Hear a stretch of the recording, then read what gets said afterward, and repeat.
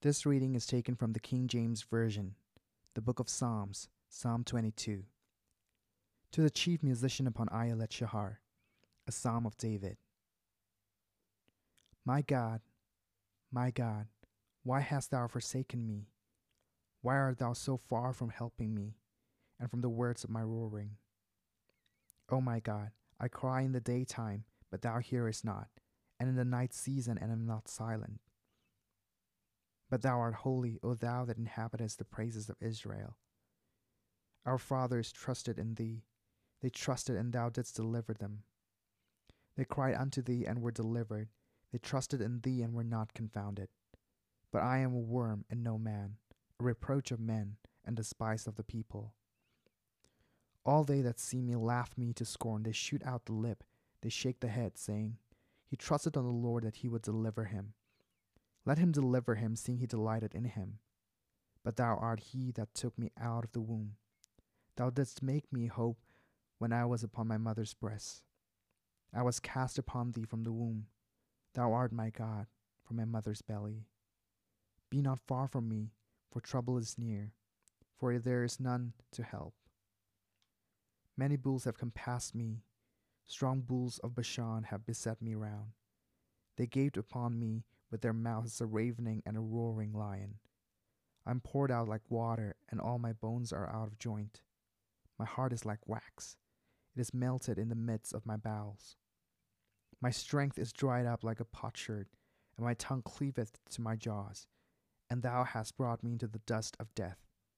For dogs have compassed me, the assembly of the wicked have enclosed me. They pierced my hands and my feet. I may tell all my bones. They look and stare upon me. They part my garments among them, and cast lots upon my vesture. But be not thou far from me, O Lord, O my strength. Haste thee to help me. Deliver my soul from the sword, my darling from the power of the dog. Save me from the lion's mouth, for thou hast heard me from the horns of the unicorns. I will declare thy name unto my brethren. In the midst of the congregation will I praise thee. Ye that fear the Lord, praise him. All ye the seed of Jacob, glorify him. And fear him, all ye the seed of Israel. For he hath not despised nor abhorred the affliction of the afflicted, neither hath he hid his face from him. But when he cried unto him, he heard. My praise shall be of thee in the great congregation. I will pay my vows before them that fear him. The meek shall eat and be satisfied. They shall praise the Lord that seek him. Your heart shall live forever. All the ends of the world shall remember and turn unto the Lord, and all the kindreds of the nations shall worship before thee. For the kingdom is the Lord's, and he is the governor among the nations. All they that be fat upon earth shall eat and worship. All they that go down to the dust shall bow before him, and none can keep alive his own soul. A seed shall serve him. It shall be accounted to the Lord for a generation.